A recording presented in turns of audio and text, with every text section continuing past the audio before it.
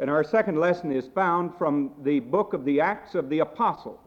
It's a very important lesson in attitudes toward giving that occurred in the early church. I'm reading from chapter 4, from the New English Bible, verse 31, through chapter 5, verse 12. And when they had ended their prayer, the building where they were assembled rocked and shook, and all were filled with the Holy Spirit, and they spoke the word of God with boldness. The whole body of believers were united in heart and soul. Not a man of them claimed any of his possessions as his own, but everything was held in common, while the apostles bore witness with great power to the resurrection of the Lord Jesus. They were all held in high esteem, for they had never a needy person among them, because all who had property in land or houses sold it, and brought the proceeds of the sale and laid the money at the feet of the apostles. It was then distributed to any who stood in need. For instance, Joseph, surnamed by the apostles Barnabas, which means a son of exhortation, a Levite, by birth a Cypriot, owned an estate which he sold, and he brought the money and laid it at the apostles' feet. But there was another man called Ananias, with his wife Sapphira, who sold a property. With the full knowledge of his wife, he kept back part of the purchase money, and part he brought and laid at the apostles' feet. But Peter said, Ananias, how was it that Satan so possessed your mind that you lied to the Holy Spirit and kept back part of the price of the land? While it remained, did it not remain yours? When it was turned into money, was it not still at your own disposal? What made you think of doing this thing? You have lied not to men, but to God. When Ananias heard these words, he dropped dead, and all the others who heard were awestruck. The younger men rose and covered his body, and then carried him out and buried him. About 3 hours passed, and then his wife came in, unaware of what had happened. Peter turned to her and said, Tell me, were you paid such and such a price for the land? Yes, she said, that was the price. Then Peter said, Why did you both conspire to put the Spirit of the Lord to the test? Hark, there at the door are the footsteps of those who buried your husband, and they will carry you away. And suddenly she dropped dead at his feet. When the young men came in, they found her dead, and they carried her out and buried her beside her husband. And great awe fell upon the whole church, and upon all who heard of these events. And many remarkable and wonderful things took place among the people at the hands of the apostles. Amen. May God bless to our understanding this part of his word. I want to speak to you today about the Christian use of money. During the Christmas season, of course, there is always a great deal of silliness that is involved in the gifts which we make to other people. And it is not really a product just of our own age or day. There is a rather old Christmas carol, I guess you'd call it a carol, which has been sung about the 12 days of Christmas. Back in there was a day when the 12 days of Christmas were celebrated from December the 25th to Epiphany, January the 6th. And there is a song which speaks about partridges in a pear tree and other gifts that are made from one lover to another. Some cost-conscious person the other day figured up the cost of all of these gifts in the 12 days of Christmas. I thought they might be a little relief to you to read that you're not the only silly people as far as gifts are concerned. For instance, if you bought 12 partridges of the American variety, they would cost you about $180.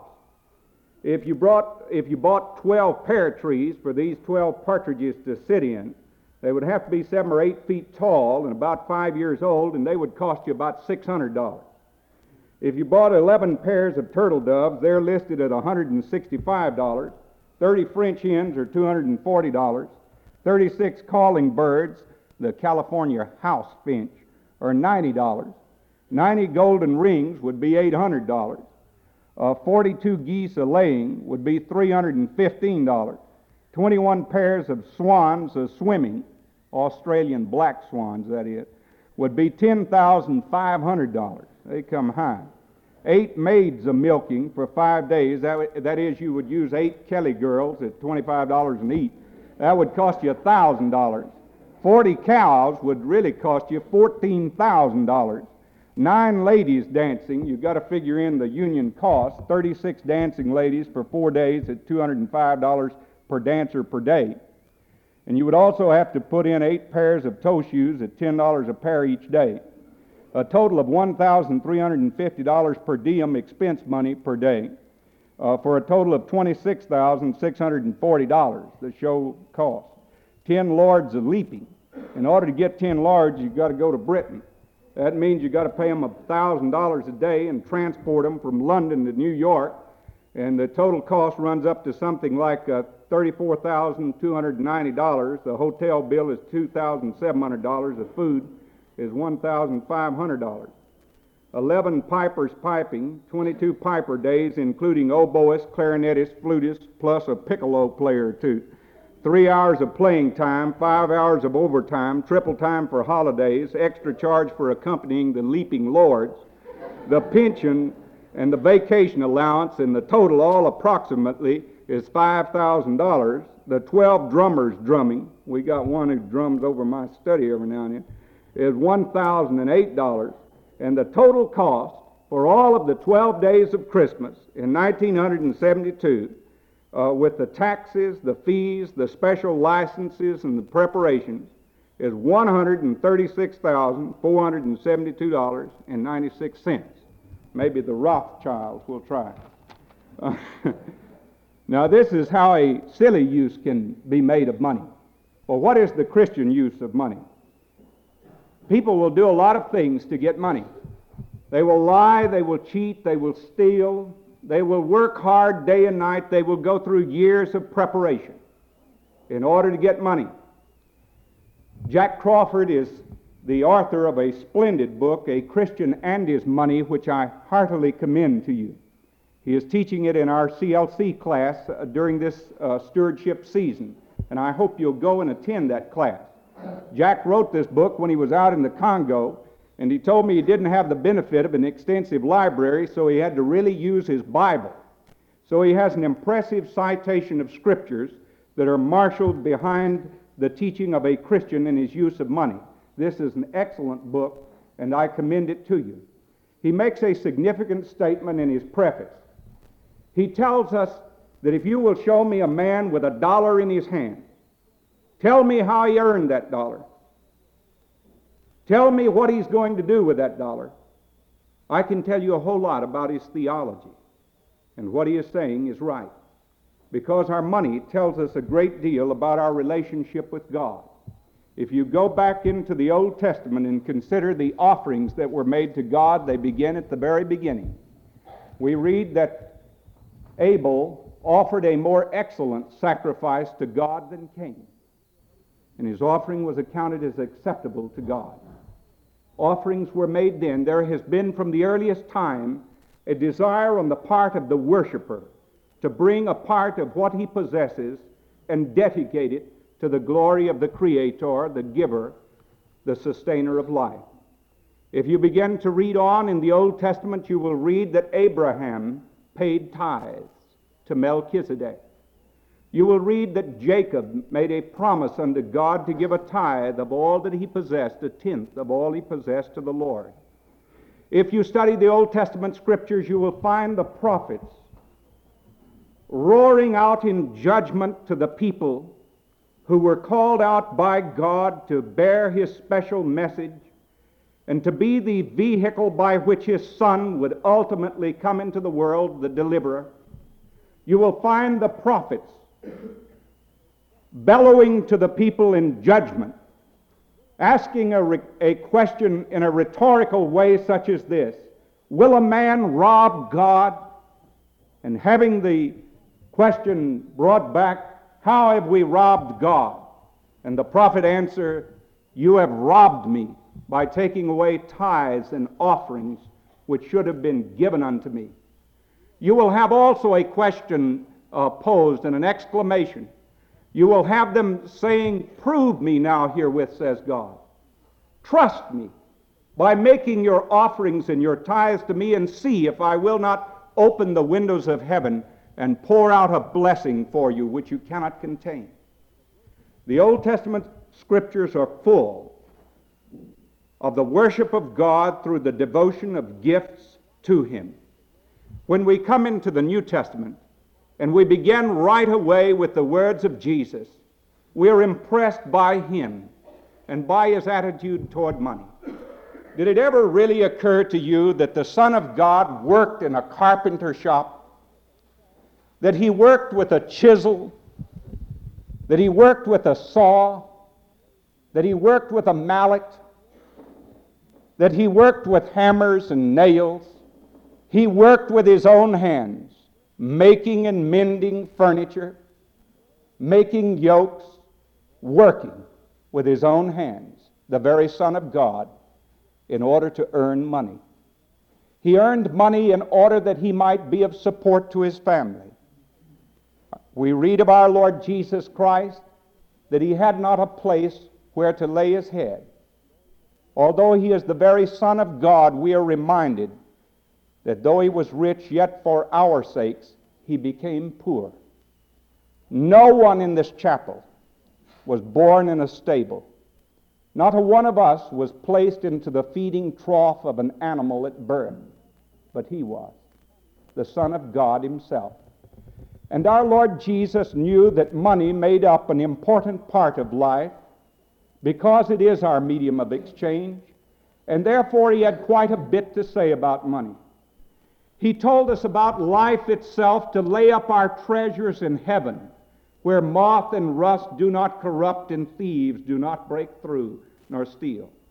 Dr. Crawford, in a very pointed illustration, speaks in his book about one man who once took his pastor, after he had preached upon this text about laying up your treasure in heaven, into a big bank. And he went back to one of those huge vaults, and he pulled out his safety deposit box, and he showed it to his pastor. And he said, "Pastor, here's one vault where moth and rust cannot corrupt and where thieves will not break through nor steal. And here I have some treasure." Well, 2 months later, in 1929, all of his stocks that were there amounted to practically nothing. What he had thought he had was not there. He had placed his trust in the uncertain riches of this life. Jesus knew about money. He used it often as illustrations in His parables. He told us to be diligent in the use of our talents. He commends us for the right use of money. He tells us how to watch in giving, and I'm sure that if the Lord Jesus Christ came back into the church today and walked into our schemes for raising money, He would absolutely put His curse upon it often. We raise it in exactly opposite from the way He often teaches us. Jesus said, when you give, don't let your right hand know what your left hand is doing. Oh boy, what that would really do to a lot of fundraising programs. Because how many people give really on the basis of vanity? I have back in my study a book that I'm reading called The Big Foundations. And it tells about people of enormous wealth. It tells us about the Rockefellers. It tells us about the Pews of the Sun Oil Company. It tells us about the Ralston Purina man, Danforth. It tells us about the Mellons and the Carnegies. And you see all of these big funds, and many of them have done good. And I'm not belittling them at all. But I'm saying that oftentimes much of our giving is done to enhance our own vanity, and not as Jesus taught it. And not as Jesus taught it. And we really have to think through this and be very, very careful about it. Money can be a great trap. It was for Judas. It trapped him. When he first followed Jesus, he listened to His words with a glowing heart.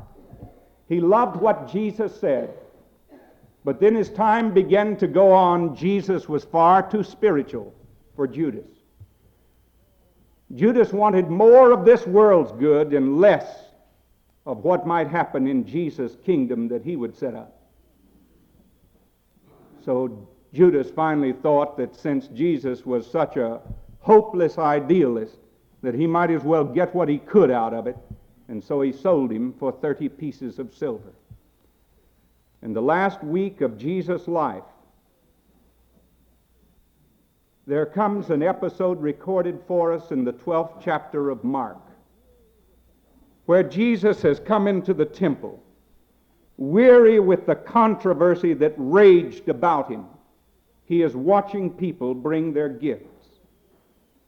And he watches those who are rich take their great handsfuls of golden coins and walk up to those trumpet-shaped receptacles where the gifts are made in the treasury, and fling them down with great noise. That's where the word sounding a trumpet came from. They were trumpet-shaped collection plates. And here were people with gold and silver coins who would come, and with a smile of great satisfaction and pride upon their face, would fling down with great noise these coins into the coffers. And everyone heard and looked. Jesus said, don't sound a trumpet. Don't sound a trumpet like the Pharisees and the hypocrites do. He watched a widow. He watched a widow coming in with one tiny little farthing, a mite, a coin that was very insignificant, and yet it represented true sacrifice upon her part. And she placed that little gift into the collection plate and slipped away. I've often wondered about that widow. When she went home that day, wondering, she had given from the love of her heart of all that she possessed to the Lord, and that sacrifice is precious in the sight of God. So many of us give out of our abundance, but we do not give where it really costs us. And you know, one of the reasons that we do not is that we do not pray about our giving enough. It's easy to give, but it's hard to pray.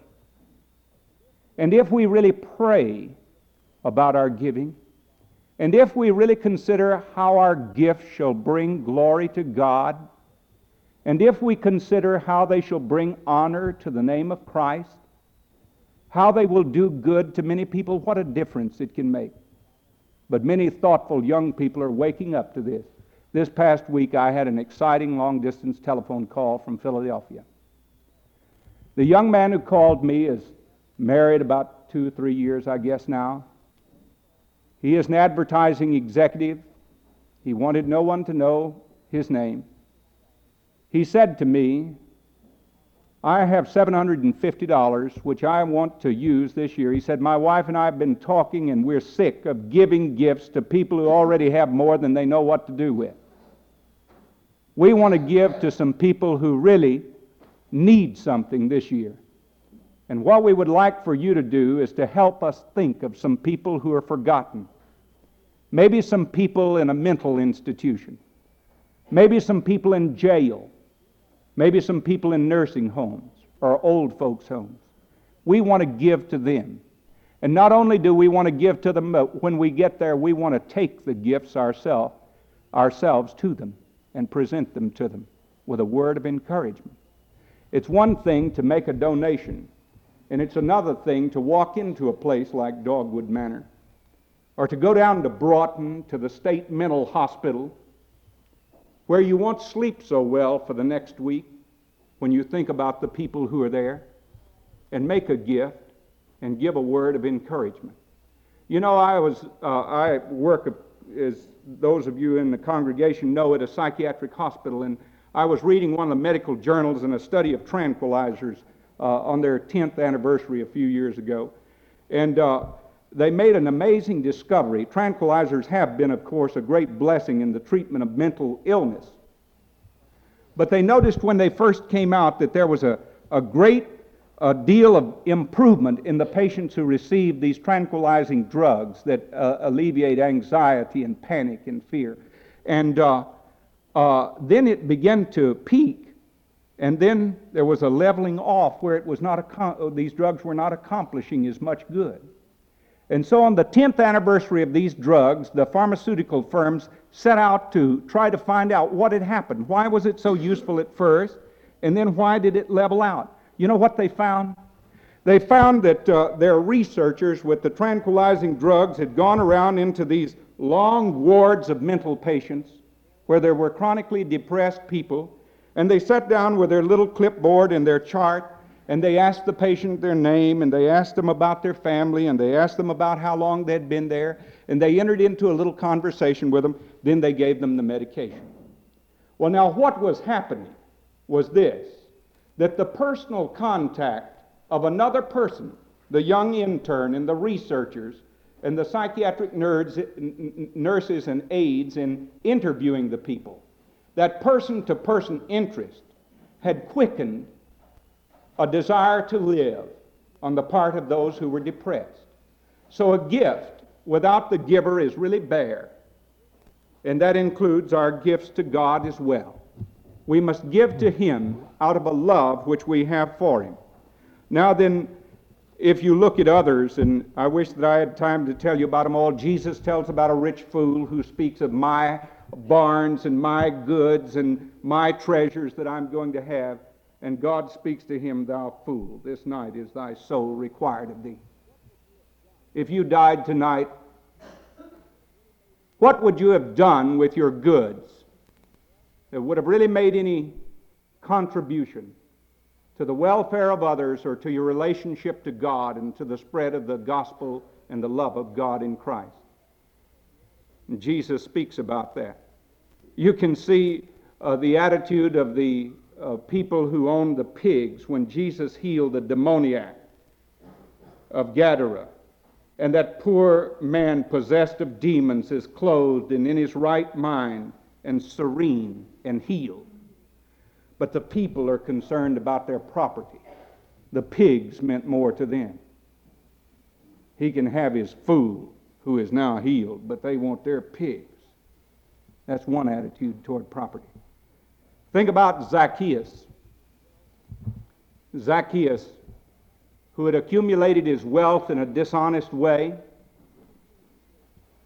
and yet when he met Jesus and really came into a transforming relationship to him, how he comes out and speaks to that crowd of people gathered around his front yard, and to those scribes and Pharisees who murmur and grumble that Jesus would be with such a person. Notice the change that has taken place in the conversion that took place that day with Zacchaeus. Lord, half my goods I give to the poor, and if I have cheated any man, I will restore him 4 times what I took away. I don't think Zacchaeus would have had much left, but I don't think he cared anymore. I think he had found someone who satisfied the hunger in his soul in a way that the money and the comforts which he had got through it had not done. And so he rejoiced in that newfound relationship with God, and he sought immediately to express in that way his gratitude to God by showing it to other people and by restoring and making amends for the wrongs which he had done. Zacchaeus is a good example of a hilarious giver. I think there was great joy in Zacchaeus' heart. And then that passage that I read to you a moment ago from the early church. This is one of those passages of Scripture that you will not hear many sermons preached on. It begins with a beautiful example of what had happened in the early church. Remember the circumstances. Remember that the resurrection of Jesus has occurred. And the apostles have now come to the stunning understanding that this was God in human flesh who dwelt among them. And that God has raised Jesus from the dead, and he has appeared proving his resurrection and showing the reality of God among men and his forgiving, transforming power and the fact that his kingdom is going to move. Pentecost has occurred, and the Holy Spirit has come, and they are filled with ardor and with zeal for God. They begin to preach that Peter, who cowered before the snide comments of a maid in Caiaphas' courtyard, is now so bold that when he preaches and calls for repentance, 2,000 people will be responding. This is what's happened. Great power has come. A man who is lame from birth is dramatically healed by the power of God. There is a dramatic deliverance from jail. There is a dramatic healing that takes place again and again and again by the power and the authority of the Holy Spirit in these earliest believers. Now they will begin to experience the hostility of a world that knows not God nor Christ. As a result of that hostility, they naturally form a fellowship together. This has been called a primitive type of communism, and I think that's a wrong way to designate this, because in communism you don't have any choice. They take your property. Here it is a voluntary surrendering of your property, as the passage that I read makes very clear. They recognized that there were needs, and so they voluntarily gave in a community of goods to help each other, but on a voluntary basis under the supervision of the Holy Spirit working in them and through the apostles. There was great joy there. I read to you how the place shook at one of their prayer meetings, how they testified to the resurrection of Jesus. And then you read this remarkable example of this man Barnabas from the island of Cyprus, who sold his estate and gave it. Then you read how that there existed in the early church, as there exists to this day, hypocrisy. There is told for us the account of Ananias and Sapphira, and this ought to always be read in connection with that passage, because that's what it's done for, is to show the contrast in the two spirits of giving. One was voluntary, with no desire for fanfare. The other tried to be deceiving of God himself. And so when Peter sees Ananias come in, Ananias wanting credit for something which he had not done and wanting a carnal praise of men, the judgment of God falls on him. Peter looked at Ananias and said to him, "Why have you lied against the Holy Spirit? Why did you lie about this? When you had this farm, wasn't it yours? No one made you give it.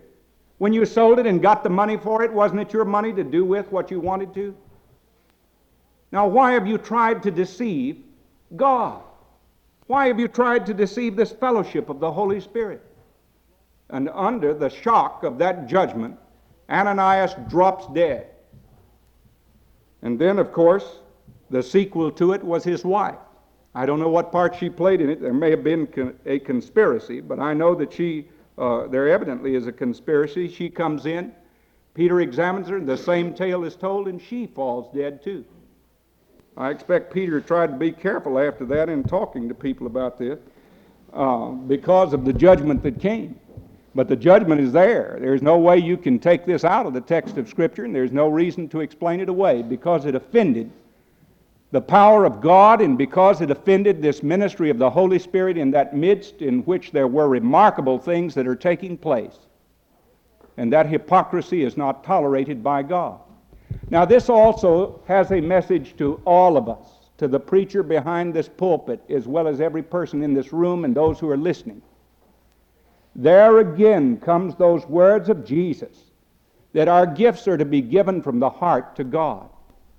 They're to be given from our hearts to God, not to be seen of men in a way that is to attract glory to ourselves. Now that's the key. God will not share his glory with another, and we are not to do that. You cannot use God. You cannot use God, and so we're not to do that. He wishes for us to know that. Then when we come into the lesson which is given to us from Paul, we find that he gives many wonderful examples. In 2 Corinthians, we are blessed with having 2 full chapters that deal with the matter of collections that are taken up. Paul speaks of poor suffering people who made sacrificial gifts to others who were needy. because they were following the example of the Lord Jesus, who though he was rich, yet for our sakes he became poor. Now look what Paul says in 2 Corinthians chapter 8, verse 5.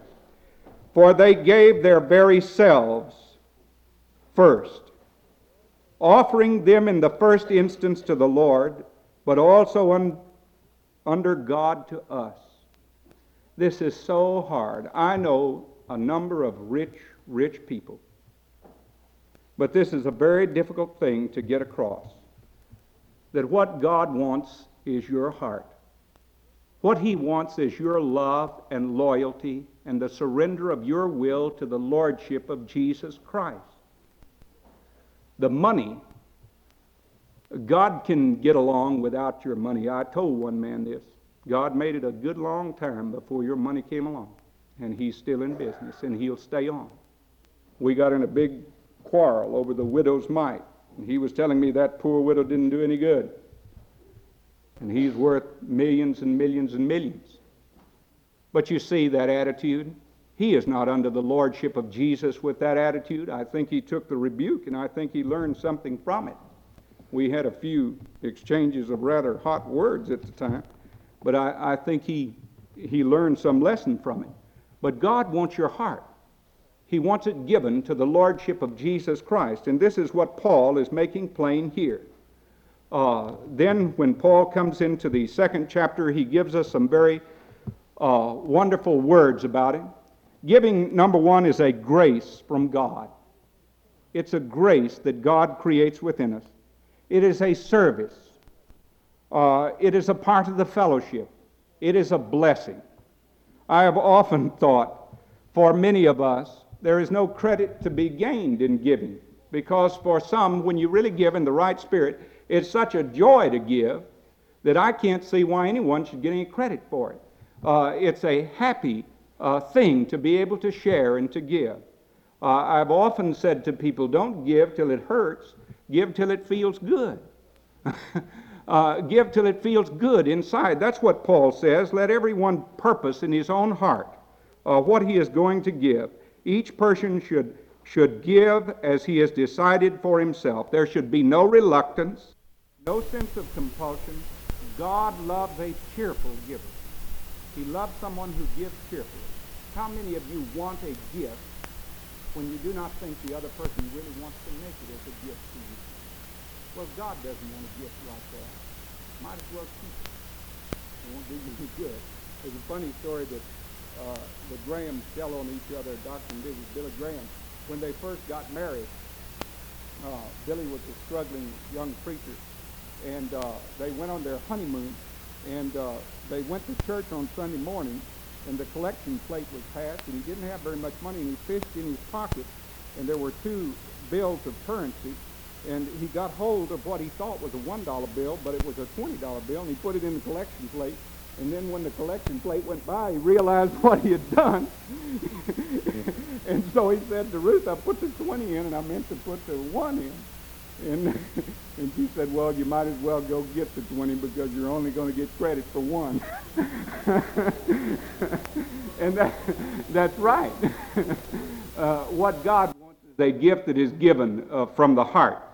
And Paul tells us to give themselves first, to give proportionately. Some of us have recognized long ago that a tithe is really an excellent way to begin, and to give proportionately according to your income, and to give consistently. Paul brings all of this out in 2 Corinthians because this enables the work to continue to go on. But give prayerfully, put your prayers into it. And then let me say this in regard to Key 73 and repentance and forgiveness. The greatest gift that we can give, of course, is our hearts to the Lord. And then when we have given our hearts to Him and we invest our money in the spread of His kingdom, think of what it means to really bring Jesus Christ into another person's life as the Holy Spirit enables you to present Christ in His claims. Think about it. Think what it does. It's better than building big buildings, better than building big churches. What a tremendous thing Key 73 offers to us in this act of giving and in this repentance and this study of our attitude and our prayer and repentance, and then our gift. Let me close with this. Last week I got some things from Dr. Norman Vincent Peale's Foundation for Christian Living up in New York. In it there was a remarkable story of how a shopkeeper at Christmas time had his whole world changed as the telephone began to ring in his shop. He was working and scraping together money. He had a precious little 5-year-old boy, and a 5-year-old at Christmas is something beautiful to behold. And he was looking forward so much to Christmas Day. And he was working late in his shop, and the phone rang, but it was a terrible thing that he heard on the telephone. His little 5-year-old boy had been run over and killed by an automobile.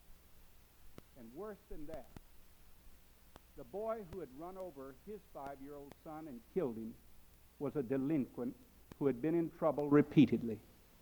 The delinquent's name is Al Masters. Al Masters was living in a home where there was no love. His father and mother quarreled violently and frequently.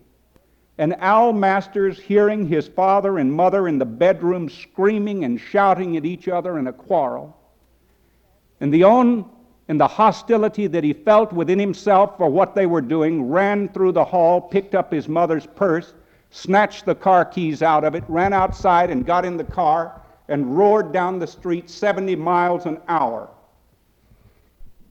The little 5-year-old who was coming across the street never had a chance. He never even saw the car. And the boy never even saw him when he hit him and killed him. The police caught Al Masters.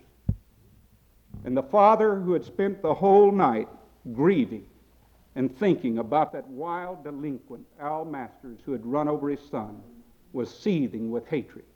He couldn't wait for daylight to come. He couldn't wait to get to his attorney. And when he went in his attorney's office, he said, I know he's just 15. And I know what they're going to do. They're going to say he comes under the juvenile laws, but I want him dead. He killed my kid. I want him to die for it. And he had nothing but cold, implacable hatred for Al Masters. After the funeral, as the days began to drag on toward Christmas, the father was bitter and full of pain and agony inside. On Christmas Day, his mother, the little boy's mother, the shopkeeper's wife, wanted her husband to go with her to church, to take her to church. In the church, the minister began to preach about the love and the forgiveness of God and how Christ could come into a heart and change it. And that sullen shopkeeper turned to his wife with tears. And he said, maybe if we surrender this thing to Christ, maybe he can change it for us. And so when they got home, they knelt and they prayed to Christ to come into their hearts and to give them victory over the hatred which they felt for Al Masters. The father said that night he had a dream. He dreamed that his 5-year-old had grown up, and he was about 18. And his 5-year-old was walking, 18, was walking toward him, and he was saying to him, Dad, it's all right about that Al Masters. You ought to get to know him. And so the next day, he called Al Masters and asked him if he would like to come and work in his shop. He gave him a job after school. He began to take him home for dinner. He got to know the boy, and he found out what had happened in his home and about all the hurt that was wrapped up inside that Al Masters. Well, Al Masters began to think that shopkeeper was the greatest man he'd ever known. Christ turned hatred into love. He brought something fine out of bitterness and pain in the heart of that father. And he brought something fine out of a turbulent, violent youth. This is what when we give ourselves first to Christ, and then make gifts of our money and our talent and our time to him, can really see in the transforming love of Jesus Christ in the minds and hearts of people. No greater gift could we bring him at Christmas than to bring him our own heart and to bring someone else with us when we go to him. Let us stand in prayer.